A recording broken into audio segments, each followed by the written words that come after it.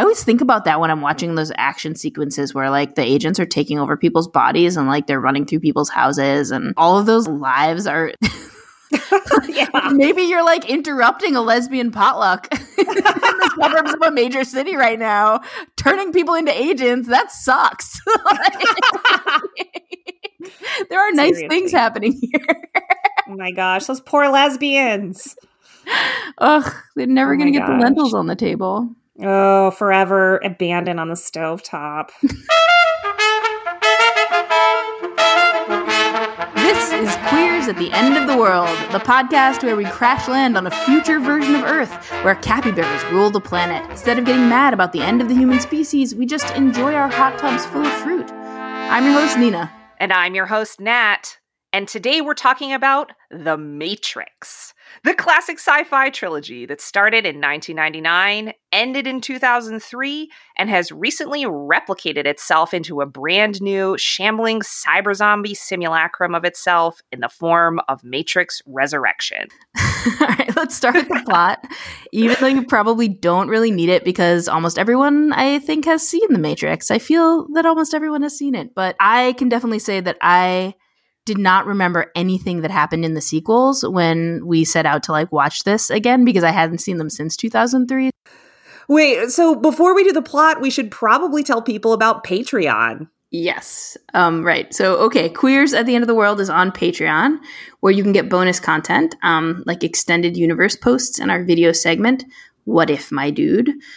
This month, we're anticipating all the other possible worlds you could wake up into from The Matrix. You can unlock all our posts for the low price of $3 a month, which is not even what Nat pays for coffee in New York City. And if you want to support us more, you can also get real physical art sent to you in the mail. And if you're not into Patreon, you can still support the show by reviewing it on Apple Podcasts or on Spotify. Yeah, we love it when people do that. We read all the reviews and they make us really happy. Okay, so the plot of The Matrix. The Matrix begins in a seedy film noir-style hotel in the rain, where Trinity, who is clad all in shiny black leather, is searching for someone. She's interrupted by a bunch of cops and bad guys in suits, which results in a rooftop chase, much impossible jumping, and Trinity disappearing down the tubes of a payphone receiver, which I can tell you as a person who once used payphones seems like it would be really a gross experience.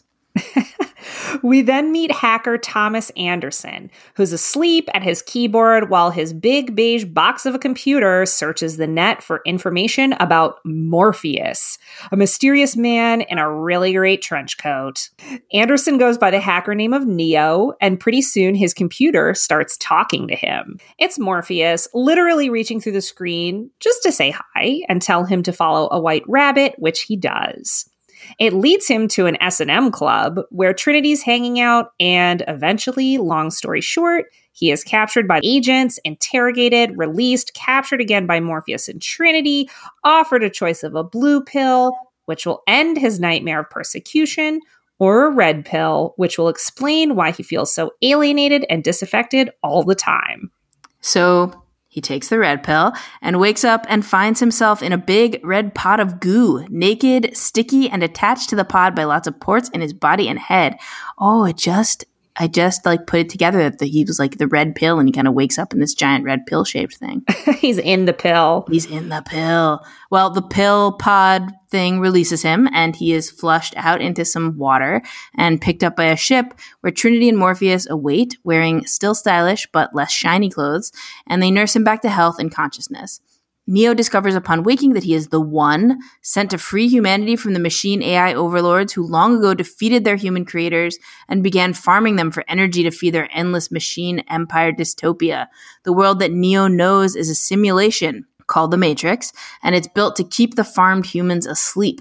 And those guys in suits are called agents, and they're the programs who patrol the Matrix looking for bad elements like Neo, Trinity, Morpheus, and their gang. The leader of the agents is Agent Smith, a creepy dude with too many teeth who really, really doesn't like people because their bodies are gross. So Neo's one job is to help the humans defeat the machines so they can grow out their pigtails, crack open their glow sticks, and party like it's 1999 in the last human city, Zion, presumably for all of eternity or until they invent strawberries and stop caring about raves. Instead, much mayhem ensues, with Cypher, who is one of the other humans, betraying Neo, Trinity, and Morpheus for a chance to return to the easier, artificial world of the Matrix and killing half the crew. Neo fights a bunch of agents, discovers that he is indeed the one, and the movie ends with a good old-fashioned Hollywood kiss and a monologue about how we all hold the choice to wake up and fight the simulation as Rage Against the Machine plays. Also, Neo can fly. After this, there are 2 sequels, which are mostly action scenes, and Neo and Trinity making moony eyes at each other, and Lawrence Fishburne beckoning to various programs to come and get their asses kicked by his very nice shoes. In the end, the machines attack Zion, and all hope seems lost until Neo makes a deal with the machines. He will fight Agent Smith, who's gone rogue and is breaking shit in the Matrix, in exchange for the machines leaving Zion alone. By the time the credits roll, Neo is dead, Trinity is dead, and we've come to love and lose a number of hot butches and many manly yet gentle men. Oh, and also there's a 4th one. which it does, I feel like, deserves mention, and we'll get some mention, especially for the very intense sexual chemistry between the new Agent Smith and Neo, which is quite something. Crackling. All right, so The Matrix is a huge deal, cinematically, culturally. When did you first see it, Nat? And I don't know, who were you when it came out, when the first one came out in 1999? So I was born in 85, so that means I would have been 14 in 1999. And I don't remember the particular time of seeing it for the first time because I've seen the first movie so many times. It's funny because we were just saying it's replicated itself, and just thinking about how many times I've seen the first Matrix and thought about the Matrix and interacted with it in various ways through popular culture. It feels like this thing that's just tessellated throughout my teenage life, I think. What I do remember very distinctly is how often people my age said there is no spoon. Yes, totally. It was just this thing that felt so profound to people at the time, I think. And I just remember being God, this is a little uncreative. Can you figure out something else to say? It's so funny. I totally didn't understand that scene when I saw it. That went completely over my head. I was like, no, he's a superhero and he bends the spoon with his mind. Right. What are you talking about? And then I saw it again and I was like, oh, because the Matrix. Right. Yeah. Well, to be fair, I mean, it's a very platitudinal movie. They just have all these vague statements in that movie that can really kind of mean anything. And what even is the Matrix really? Because later in the series, it turns out that Neo has powers in the quote-unquote real world. Mm-hmm. So I wouldn't blame your 16-year-old self for being a little confused. I was almost certainly just either eating popcorn or being like, oh, is my buddy making out with that other dude next to me in the theater? Because I was 16 and that's what we did in movie theaters. But oh my God, that was a whole... I probably just got distracted by something. Yeah. I can remember, speaking of my own completely dorky teenage self, being so into the song that plays at the end of the first movie, which is Calm Like a Bomb by Rage Against the Machine. I was like, I want to get into Rage Against the Machine now. But then listening to that album, I was like, I'm not getting that feeling. This is more complicated than I thought. It's so much more complicated. Yeah. Yeah. I mean, I think it's going to be hard to say anything that hasn't been said a lot about the Matrix, but I also feel like one of the major tensions of the legacy of the Matrix, probably for the Wachowskis as much as anybody, is that tension between the Matrix as a vehicle for pleasure and the Matrix as a vehicle for delivering this revolutionary message. Because in neither case did it really go, I think, the way that they had hoped it would. Yeah, I was thinking about this in rewatching all of these, and you can only do so much if you're going to add in action and the pleasure of masculine wish fulfillment, which to me feels like so much a part of what I love about The Matrix, honestly, not that that's very philosophically deep, but if you're going to put in those things, you're subtracting effort from the other cause and vice versa.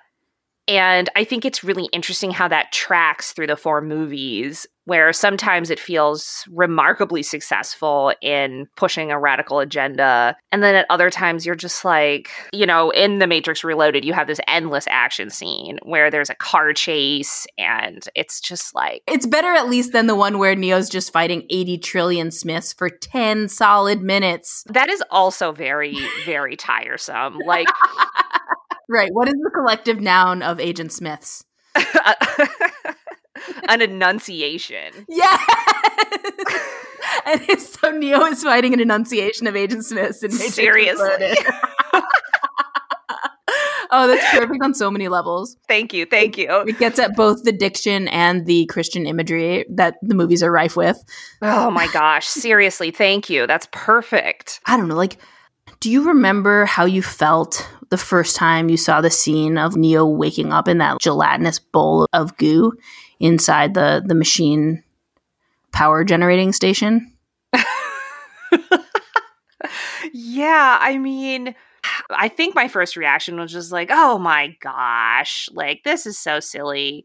And I remember thinking in the first movie that the real world outside of The Matrix seemed like it was intentionally being painted with the broadest of brushes.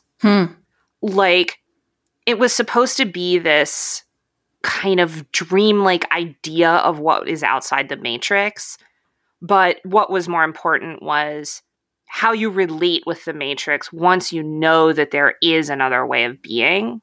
And the relationship between the two worlds is like, the Matrix is comfortable and, well, I guess comfortable because it depends on how close the Matrix is to the reality that we actually live in, where reality in our world is not very comfortable for a lot of people. But supposedly, some of the way they set up the dichotomy in the movies is like, right, The Matrix is nice because you can have steak and wine in there. Right, yeah. We don't spend a lot of time with people who are uncomfortable in the 1999 of The Matrix. Gosh. Well, you wonder, like, they don't really get into that, but they do show unhoused people in the movies. Yeah, but mainly as counterpoints and props, not really as like people with... Oh, no, I know. Yeah. I what I meant to say was, like, did they imagine that the Matrix was created where everybody's middle class or something like that? Right. Yeah, like is everybody who's not middle class a program?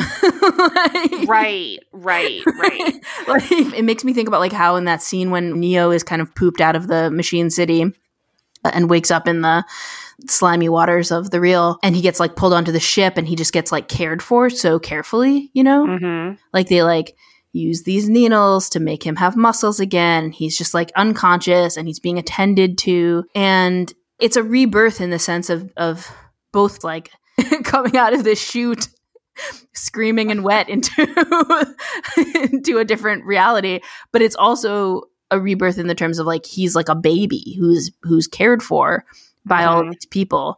And it makes me think about like there's a certain wish fulfillment in that in terms of the desire to be safe and to be cared for, but there's also, I don't know, just like what if you had never had that like in the Matrix reality?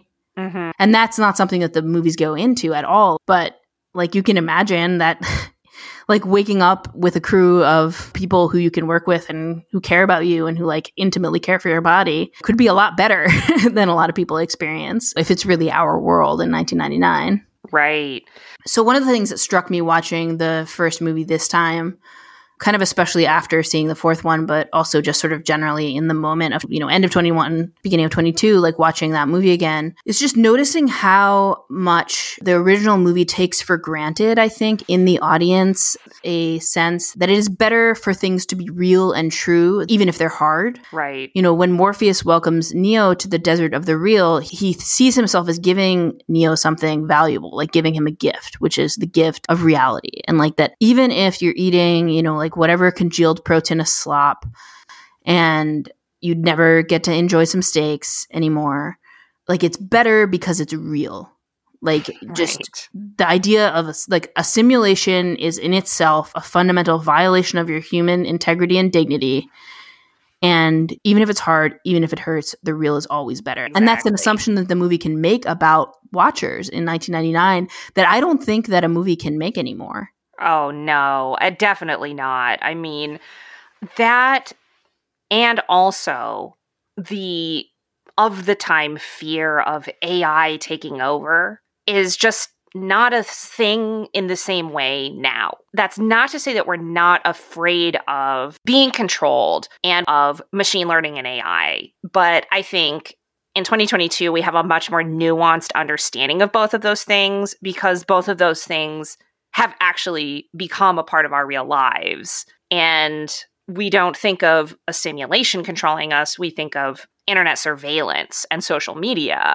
And machine learning and AI, we don't think of a machine overlord. We think of media echo chambers and recommender systems. So the metaverse that we live with today is not a place that you enter into. Mm-hmm. It's this set of behavioral cues that come out of computers and into you.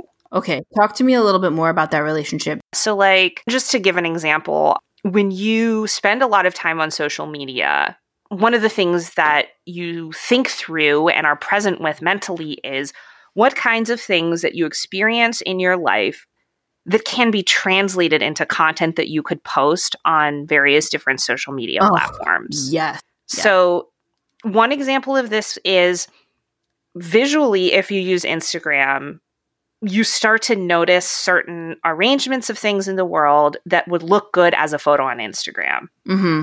Twitter, certain interactions that you have with people are like perfect to create a viral tweet out of. Mm-hmm. And obviously, you would perceive those interactions differently if the social media platform hadn't brought you that framing. Right. I, as someone that uses social media a lot because I've worked in social media for pay, try not to put a value judgment on that because I think it's a complicated issue rather than to simply say that's always, only, and ever negative. Right. Yeah, that's fair. Yeah, which I think is the easiest position to take on that. And it's a tempting position for me because I feel negatively about it a lot. Yeah, that's a really interesting point, I think, because you never see them, like, for example, try to, like, Neo never, like, accidentally tries to fly when he's, like, hanging out in Zion. Right. And then is like, oh, yeah, I can't do that, which is totally something that would happen. You know, like if that were, you know, given our experiences with kind of living both in these internet constructed realities and the real world, like, yeah, you start thinking about what would be a good picture on Instagram. You start relating to the sunset as a shareable piece of content. Right. You know, and that's not something that happens in the Matrix movies. I think just because they didn't know yet, you know? Yeah. No, they didn't know. I mean, I think it can be hard from this vantage to remember what the early internet was like. I often have a really hard time talking to folks who grew up in this version of the internet about that. Like, I think there was more of a sense, and, you know, and this is something that's kind of played out in the hacker figure as they're represented in the Matrix. It's like this idea of people who don't have power could go into this space and have power there. And they could be, you know, you can be like a nobody. You can be somebody who lives in your mom's basement, surrounded by a nest of congealed coffee cups and burnt out cigarettes, like Neo is when he wakes up in, you know, like in his little, like, Reddit nest in the beginning of the first movie. But you can do stuff that really matters in the internet.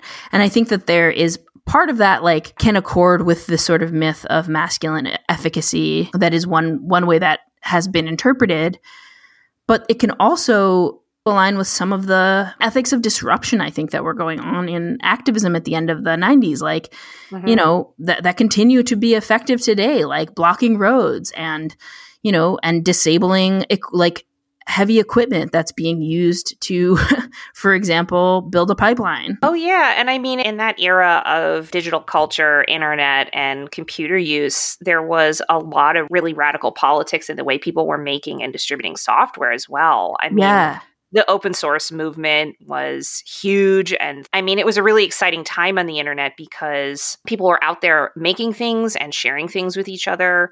Yeah. And that's not just, these bad actors who are out there like co-opting media narratives. It was people who are exploring what computers could do and openly sharing untold hours of work in developing programs with anyone. Yeah, for the joy of sharing. Yeah. The joy of sharing, and also for political reasons. Yeah. Like, this idea that you cannot own code is absolutely central to that whole world. And I mean, that's Unix and Linux, and the whole world of open source software was major, and it comes from those same values. It really does. And I think back before people had learned how to control this kind of sharing on the internet, I mean, you could be, I was not by any means like particularly computer literate. My parents refused to buy a computer for us until I was like well into high school. So I didn't get to learn until later than a lot of my friends. But like, even I could download music, movies, anything I wanted for free and have conversations with people. Like, there were just so many ways to connect, and properties that otherwise you would have to pay for, you didn't. Like, I don't know. And it did feel radical. It didn't feel like, I think it's been reframed as like pirating or stealing or like grubby in some way. Mm-hmm. But it wasn't that. It wasn't like, it wasn't what Spotify does no. in terms of like refusing to pay people. Like, people still bought CDs and went to concerts. It's just like, if you want to hear a song, you can go out of your way to get it. Yes, exactly.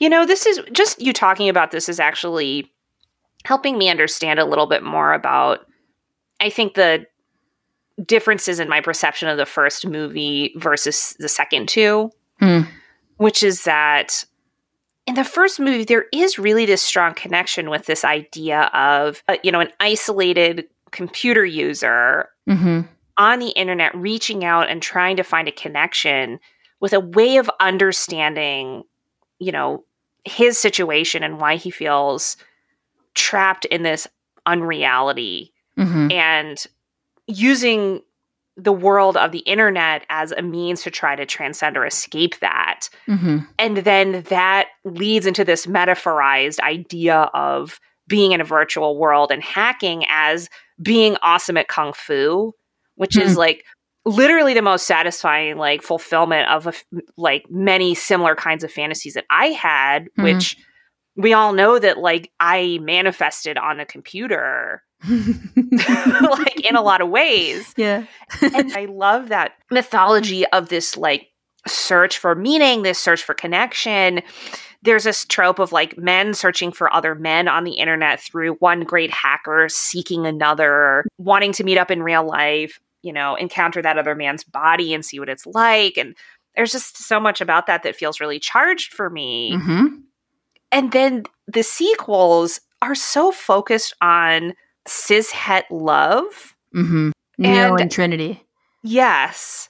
And that's just like, to me, it lost all of its connection with these other resonances and went into this like tropey love story of like, I'll be there for you no matter what. And then we had to like have this incredibly awkward experience of watching them have sex during this I know. wave. It's so awkward. It's so true. Okay, but talk to me about this, because I want to understand more. Why is that so awkward? There's something really sad about them missing that party. I agree with that so hard.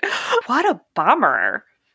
Yeah. I mean, there was a justification for why, but... Yeah. By removing Neo and Trinity from that group, like, it reinforces their, like, specialness and their oneness, like, the oneness, not...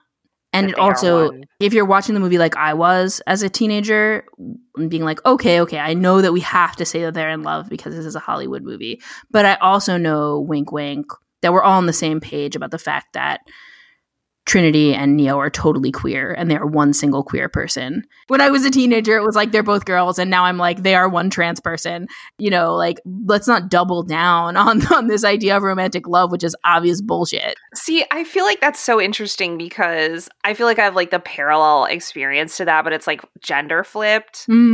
Because for me in the movie, I obviously identified with him. Like, I was like, I'm him. I really want that trench coat. Like, I legitimately feel like some of the aesthetic things that I like still come from The Matrix, but specifically him. Mhm. And I also felt like Trinity was a guy Mhm. because she's just got this butch energy that's so awesome. Super hot butch energy. But then in that moment, it's just like reinforced that it's like, oh no, she's a woman. Like he's on top. And you're just like, no, like you're ruining like this feeling of masculinity I had from their relationship. And she kind of ends up in this caretaking role. Yeah. Like initially when he comes out of the Matrix, she has curiosity. She's competent. Yeah, and then she ends up being his subordinate, and like it's like there's that moment in the first one where she's like, "I'm your commanding officer. You're gonna do what I fucking say." That's so hot. And then in the next two movies, like it's like because he's now the one, and he has all these acolytes. Like he's sort of the decider, and she's sort of his secondary. Yeah, and she gets kind of like mom hair. I mean, whatever. Like I shouldn't say that because like much respect to all parents of children out there. Yeah, like for sure. She just gets kind of like a suburban she does. Chin length. Well, Carrie-Anne Moss really embodies at once like gay as fuck catsuit energy and like absolute minivan feels. Well, that's even a little bit brought in the fourth movie. Like, it's Tiffany. It's amazing to me. Yeah, like, and she's all like really Tiffany, and we're all like, yeah, Tiffany. Duh. But like, it's so funny. We keep talking about these different angles to kind of come at the original three, and then every time we like talk about something, I'm like, oh yeah, like there was a thing about that in the fourth movie, like. It's just interesting as a cultural artifact that the fourth one ended up being so self-referential. It was like, in a way, they just like went through all of the things people like us who talk about on these kinds of shows have said. And they were like, somewhere that's going to manifest in the plot and in the way we shoot it. Like, which just feels like them being like, haha, look at all you silly assholes. Like it is. Partly because I think the movie has kind of a negative take on fandom as like a sort of pointless exercise of nostalgia and navel gazing that is mostly in service of the Matrix, like mostly in service of complacency and control. And it's a cool thing, but I think it's really hard to have a conversation about the Matrix that doesn't feel circular. Partly, I think, so much because it is a circular narrative. Like, right. Like, I feel like there should be some way to kind of like make a crack in it by like thinking about this idea of escape. Like, what does the Matrix have to say about getting out? What are you getting out of, and what are you getting into? When you get out in that world. Yeah, I mean, just with you saying it feels like it becomes circular, it kind of makes me feel like it's not invested in an idea of getting out being possible. And it's sort of about coming to terms with that and making decisions about who to be, given that escape is a fantasy or a promise that reinforces binaries that are fundamentally the source of the suffering you're experiencing.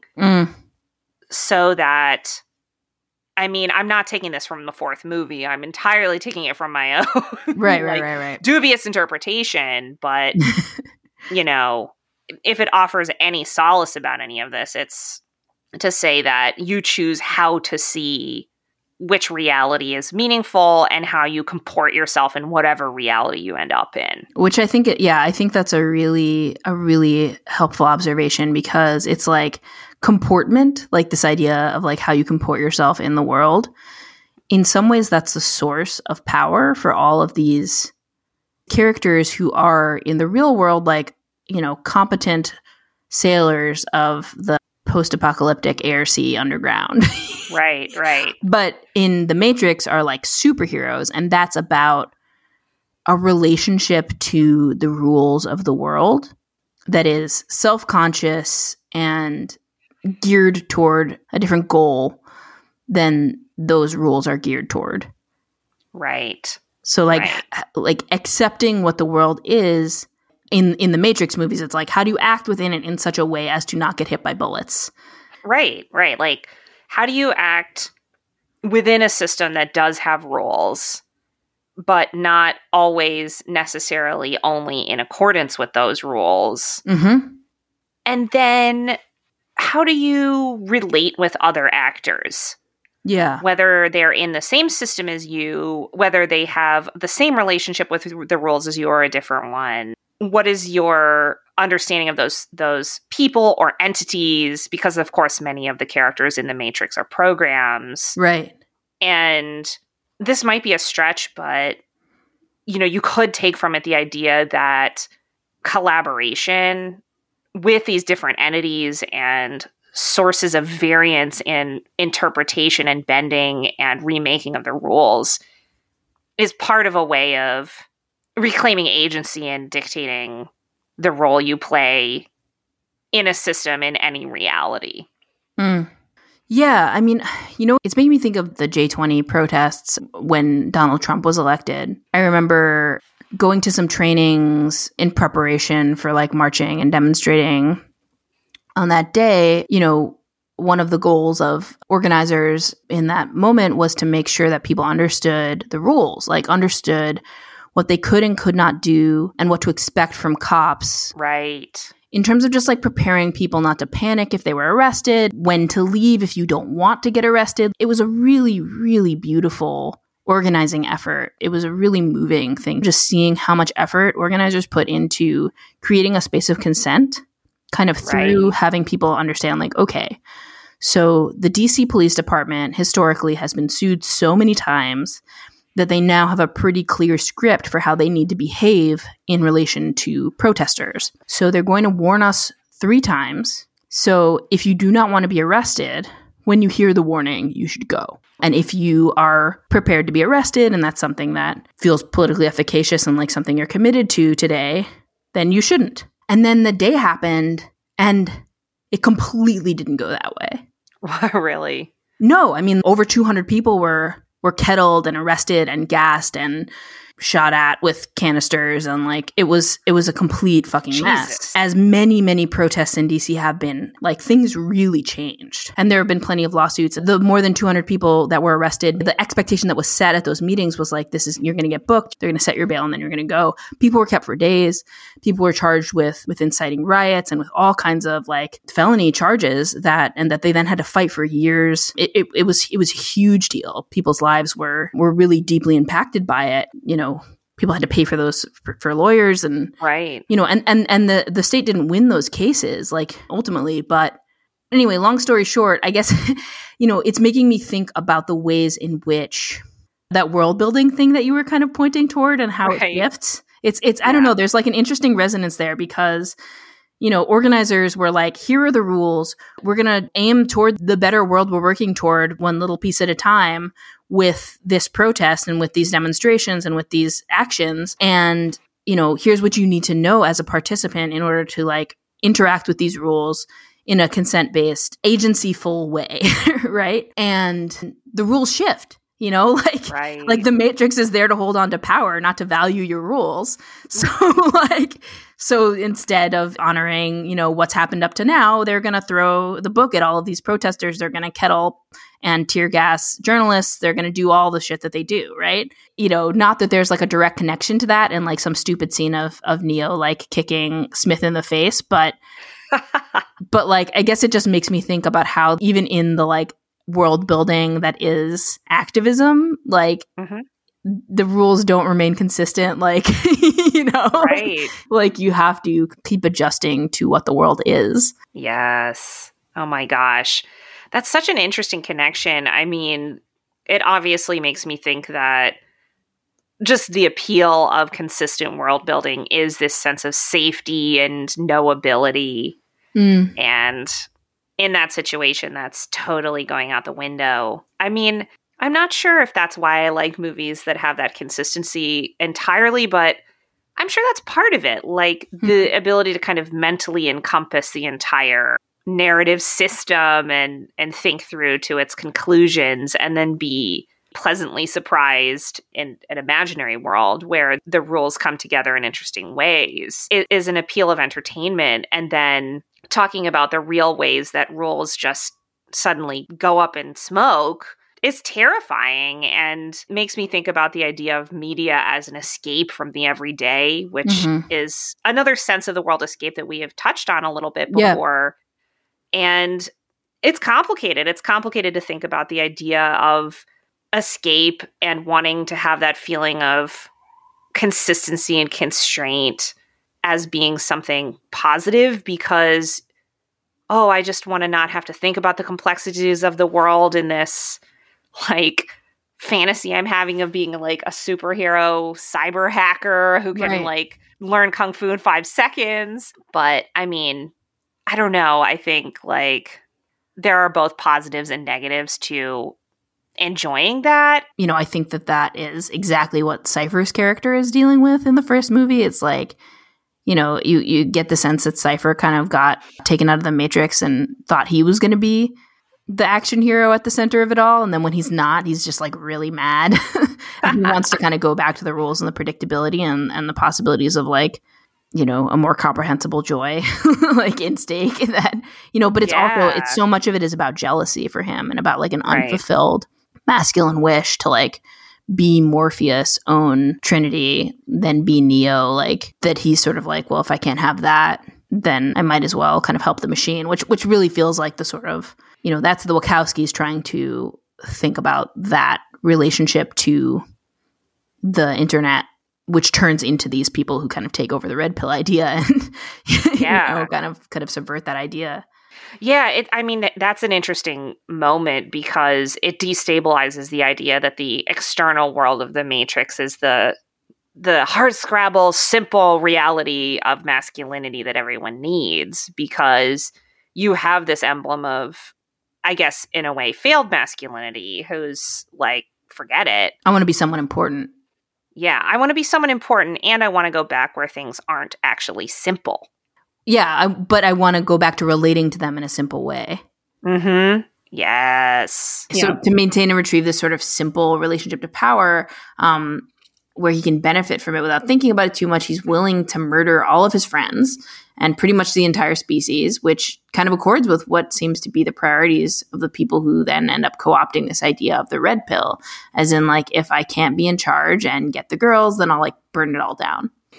Yeah, I mean, what I'm thinking with Cypher is there is this interesting storytelling binary that I think is engaged by this particular character and this particular character arc, which is this idea that if you can't be the main character, then you're irrelevant, you know? And that's actually commented on, you know, in the fourth one, where a bunch of the people say all of the people on the ship with Trinity and Neo died.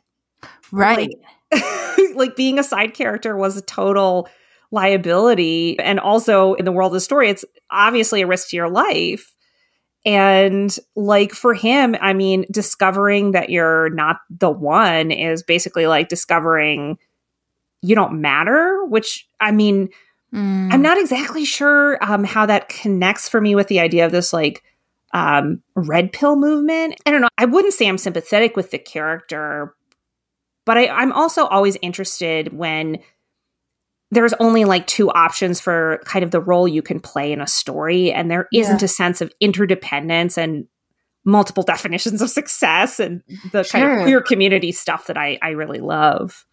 I feel like there's actually maybe some insight there around all lives matter. And that idea, which is definitely like allied conceptually with this red pill movement in that it's, you know, it's got this grievance that like we would ever center any of the choices that we make as a society or as a collective on like other people besides white men. Right. So I feel like if we sort of imagine that everybody who gets freed from the Matrix has this like sense of alienation and ennui, right? Like they have this feeling that something's wrong, you know? And that's something like the red pill movement really seized on. When people talk about being red pilled and they're right wingers, what they're talking about is like recognizing that like Jews or women or something control the world or whatever. But it's like that same feeling of alienation, but it's like someone like Cypher gets out and like escapes and realizes like actually there is this other set of aims that is controlling the way that his life is lived. But instead of being like, now I'm going to try and, figure out a new way of relating to it, like he's like mad that he's not the hero anymore. Right. Like he expected to like get out and fight it. But like it feels like it relates to All Lives Matter to me because what's wrong is that I'm not important anymore. Right. And then drawing some kind of connection between realizing that one is not important and that one is a tool of this power structure, and then saying, and that is the fault of Group X. Right.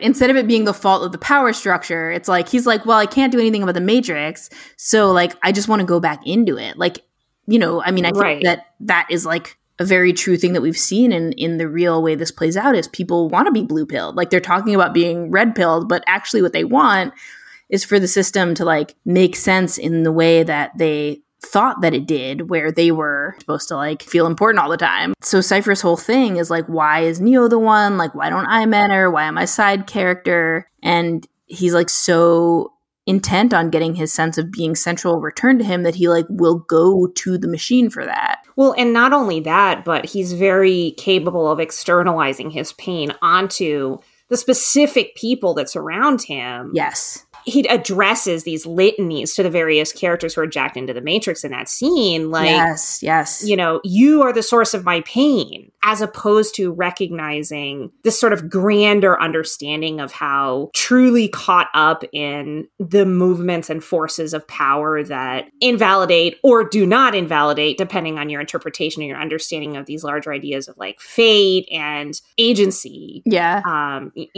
How free are you? How controlled are you? Meanwhile, Cypher's like, Morpheus, you fucked up my life. Right. Yeah, exactly. Like, it's not that this whole thing happened and like, human beings invented AI and then abused it and then AI like plugged you in to be batteries for its machine or whatever. It's like, no, Morpheus, you bastard.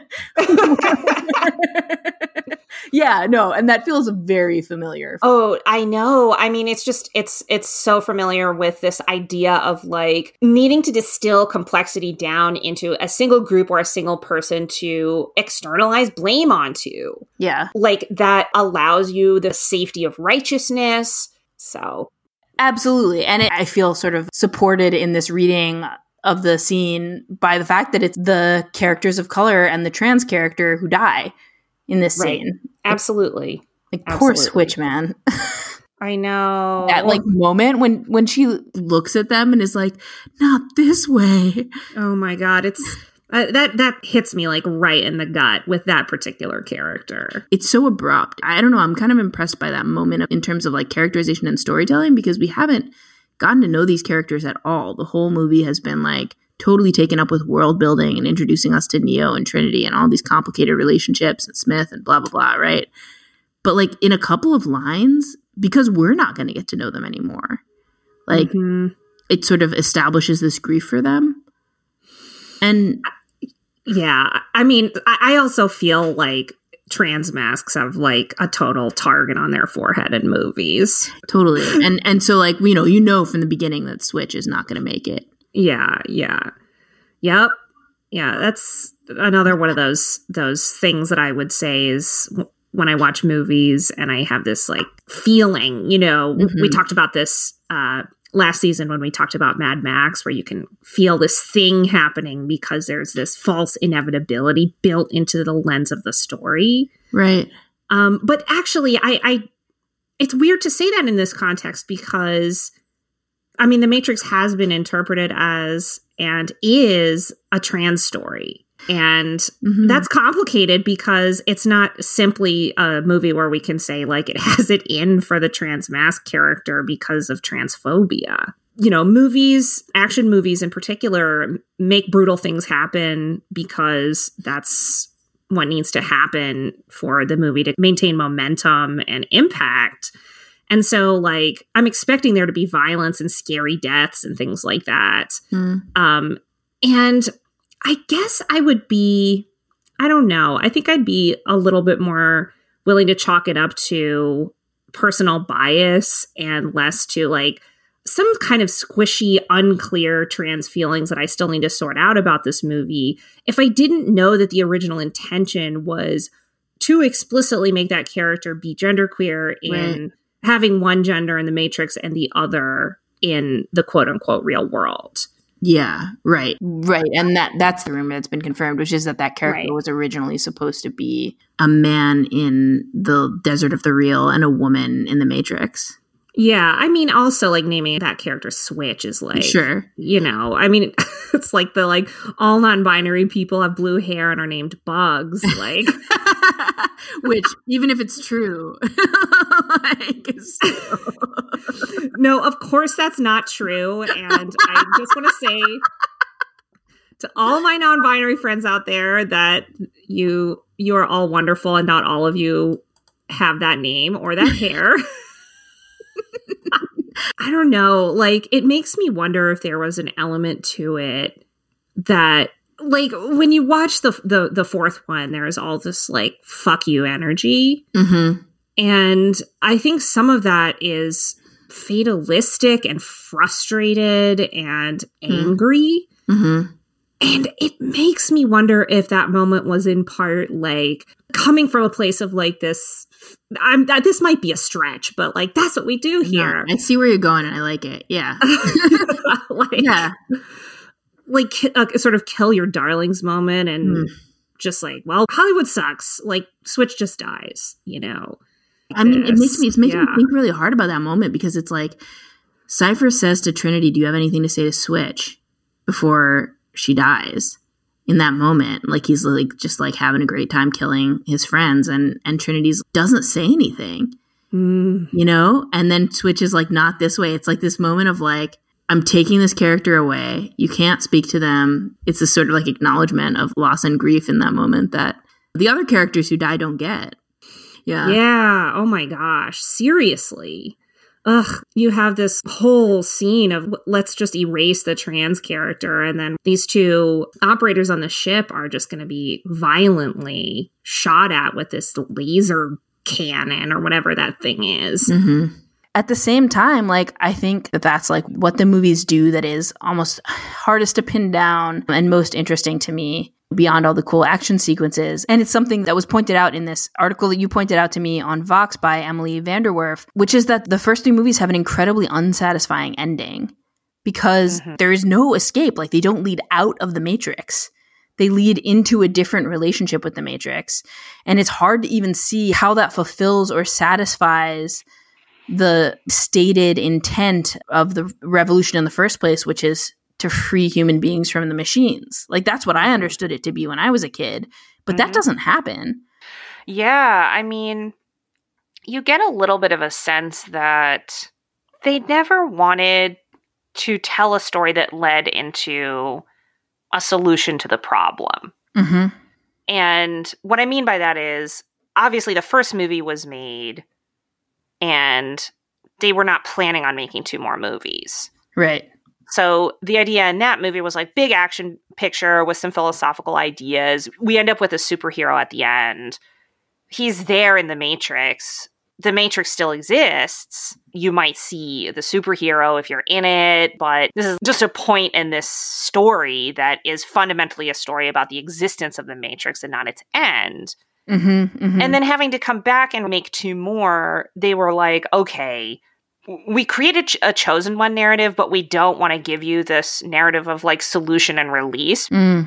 And at the end of the second two movies, they were like, okay, we had to make these, so we figured out a way to like deal with the fact that we created a superhero at the end of the first movie, which now we have to continue to escalate his story over two more movies. Mm-hmm. But at the end of these two movies, we're not going to get rid of the Matrix, and we're going to literally kill him and also his counterpart, Trinity, so that there's no possibility of ever having to like provide some kind of sense of resolution on this. Mm-hmm. And then they were like, can we get one more movie? And then like, okay, but it's going to comment on the fact that you keep trying to have this thing that you don't get to have, which is righteousness, I think. Yeah. Yeah, and comment on it in a really, like, in just a, like, just the most like sarcastic, ironic, like I'm not going to play your game. Like I am going to burn it down before I allow you to have any sincerity with regard to this mission of making a sequel. I mean, that movie was very heavy-handed, but I really enjoyed that. Like, I was like, hit me over the head with that. Like, I am here for it.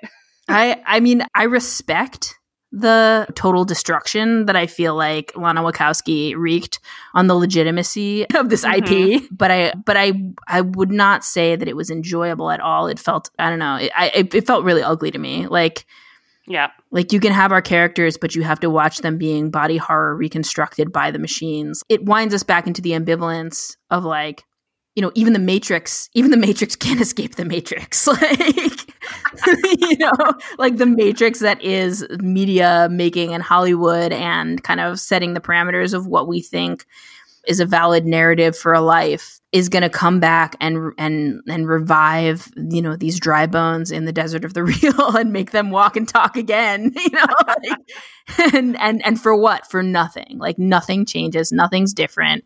I feel like it's like what you were saying about queerness and like multiple options, because this revolutionary philosophy where folks are independent and everybody matters and we're not like working toward the goal of the machines, like it isn't actually compatible with the way that we have for telling this story of escape, like where we need the messianic figure who's going to lead us out and has this like all the power transferred to him. I mean, for so many reasons, including like he actually, like in that scene, like we see that he actually has to be invincible, because in any revolution that like depends on one person, then you're at the mercy of that one guy getting killed by the machines instead of, you know, like saved by Tank and his magic electro cannon. Who makes these weapons, you know? Like I have a lot of questions about who makes those weapons. And first and foremost is why, for the love of God, you would make a giant mech suit for fighting robots that can only be killed with electricity, that shoots bullets and has no guard on it. Right. Mushy human bodies are just exposed by the front of the mech. They're just like, please come and fucking get us, squid daddies. Rip us apart. Seriously. Like, that, I am sorry, but I have to say it.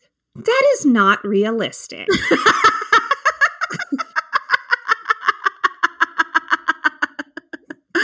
Oh, man.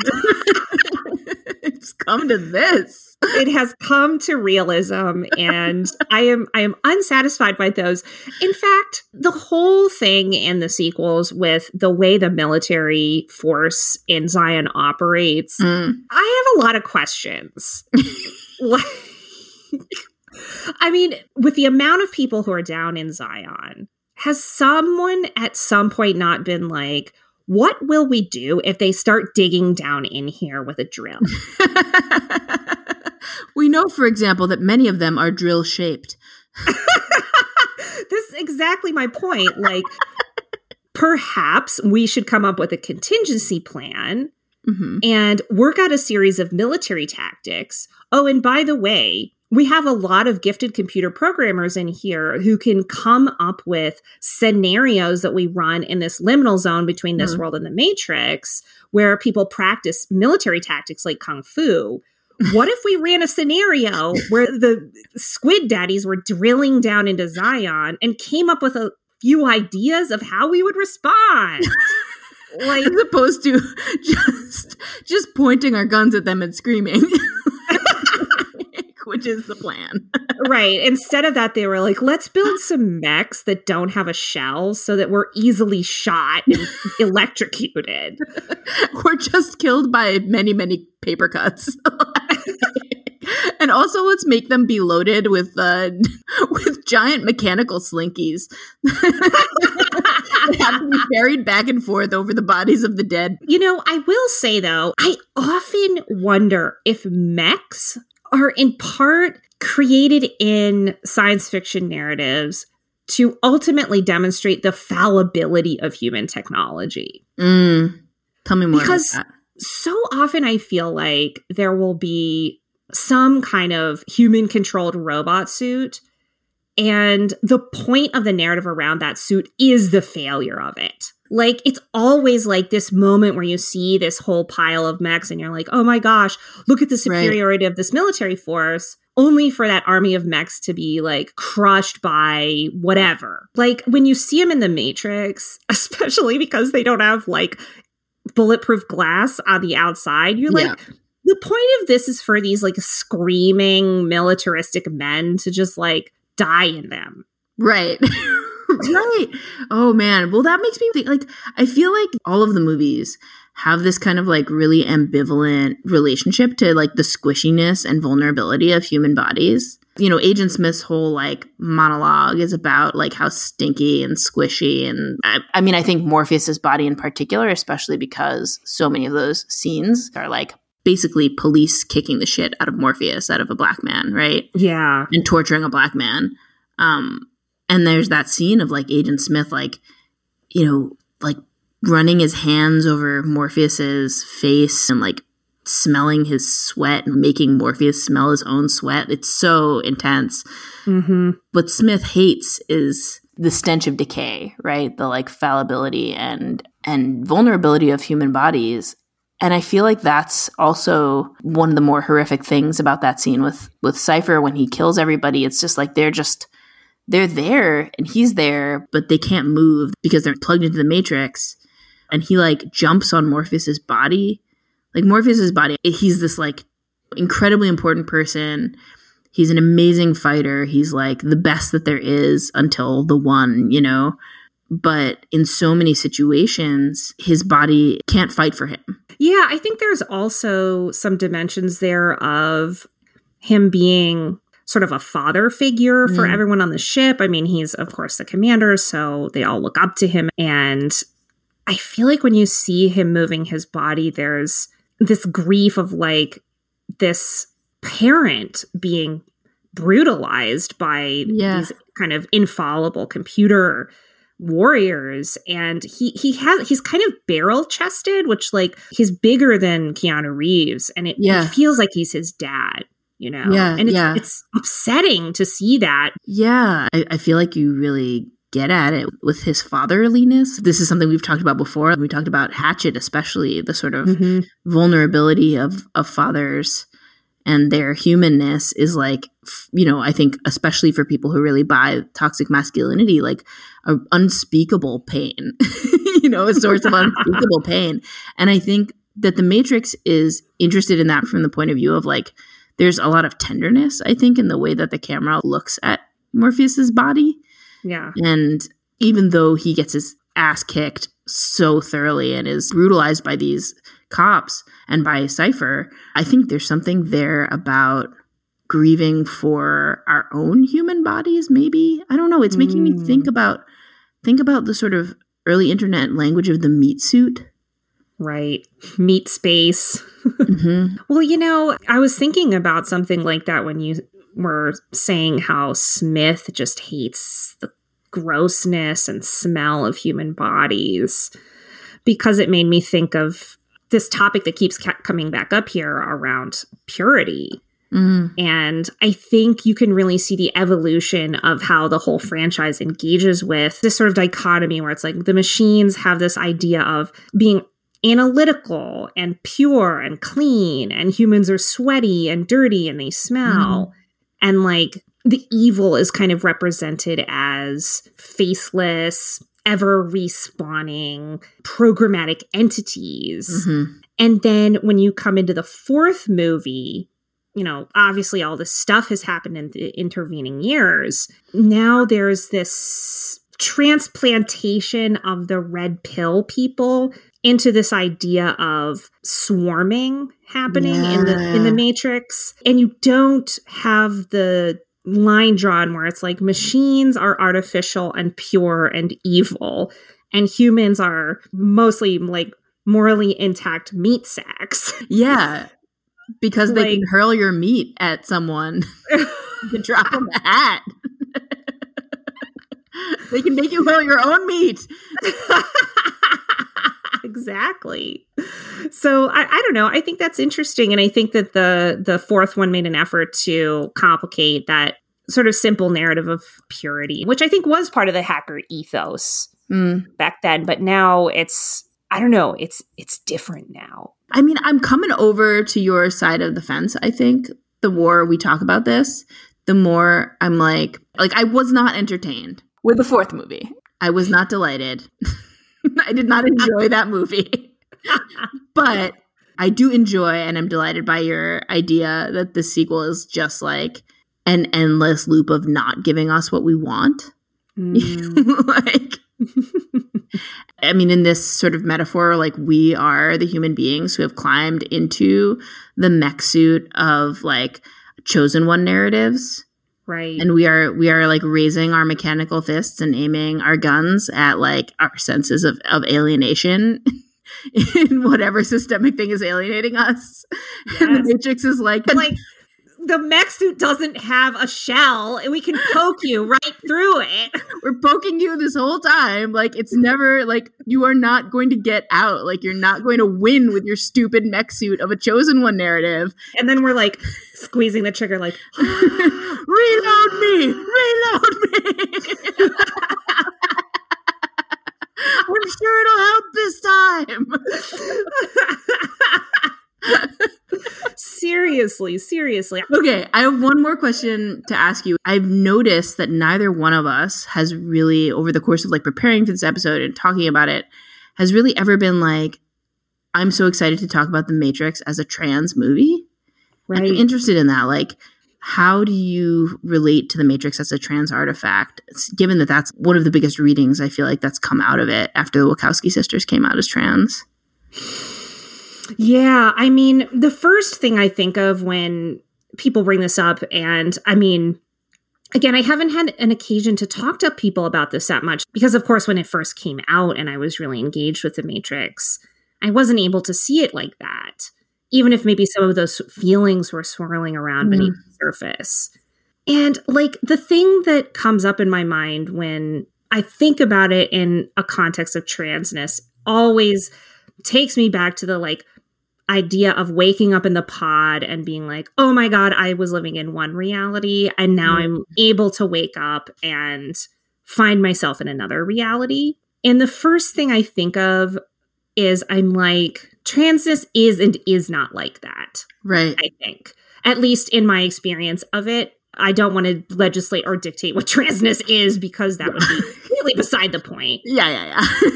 But like, I feel like for me, the core question generally in the franchise is transness a process of awakening and leaving behind a previous reality? Or is it something else that isn't that binary where you have reality A and reality B? Yeah, you said it really, really well. I feel like we spent a lot of this conversation kind of troubling the binariness of that waking up. Yeah. So there's a way in which like that, like trans experience is an experience of waking up to a different reality is already kind of troubled in the movies themselves. I do think that there's something recognizable in the franchise as a whole, in this sense of disorientation that for me is really prevalent.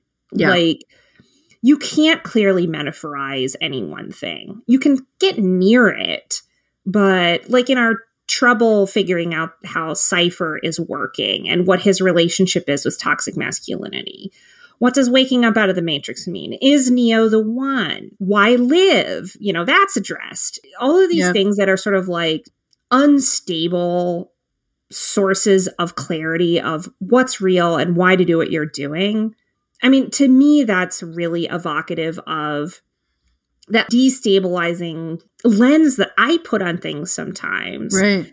Trying to understand experiences that are dysphoric or just how it is when you unhook from gender roles and then you have to make your own decisions about how to be. Yeah, when you unhook from normative narratives of being in general. I mean, when you unhook from the future.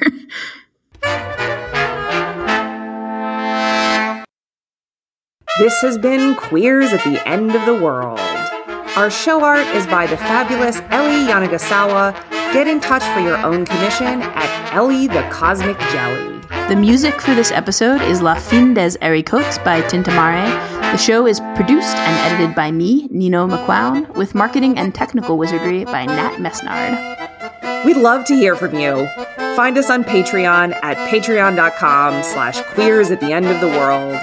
Our website is queerworlds.com, and you can email us directly at queerworldspodcast@gmail.com. Good luck out there, dear hearts.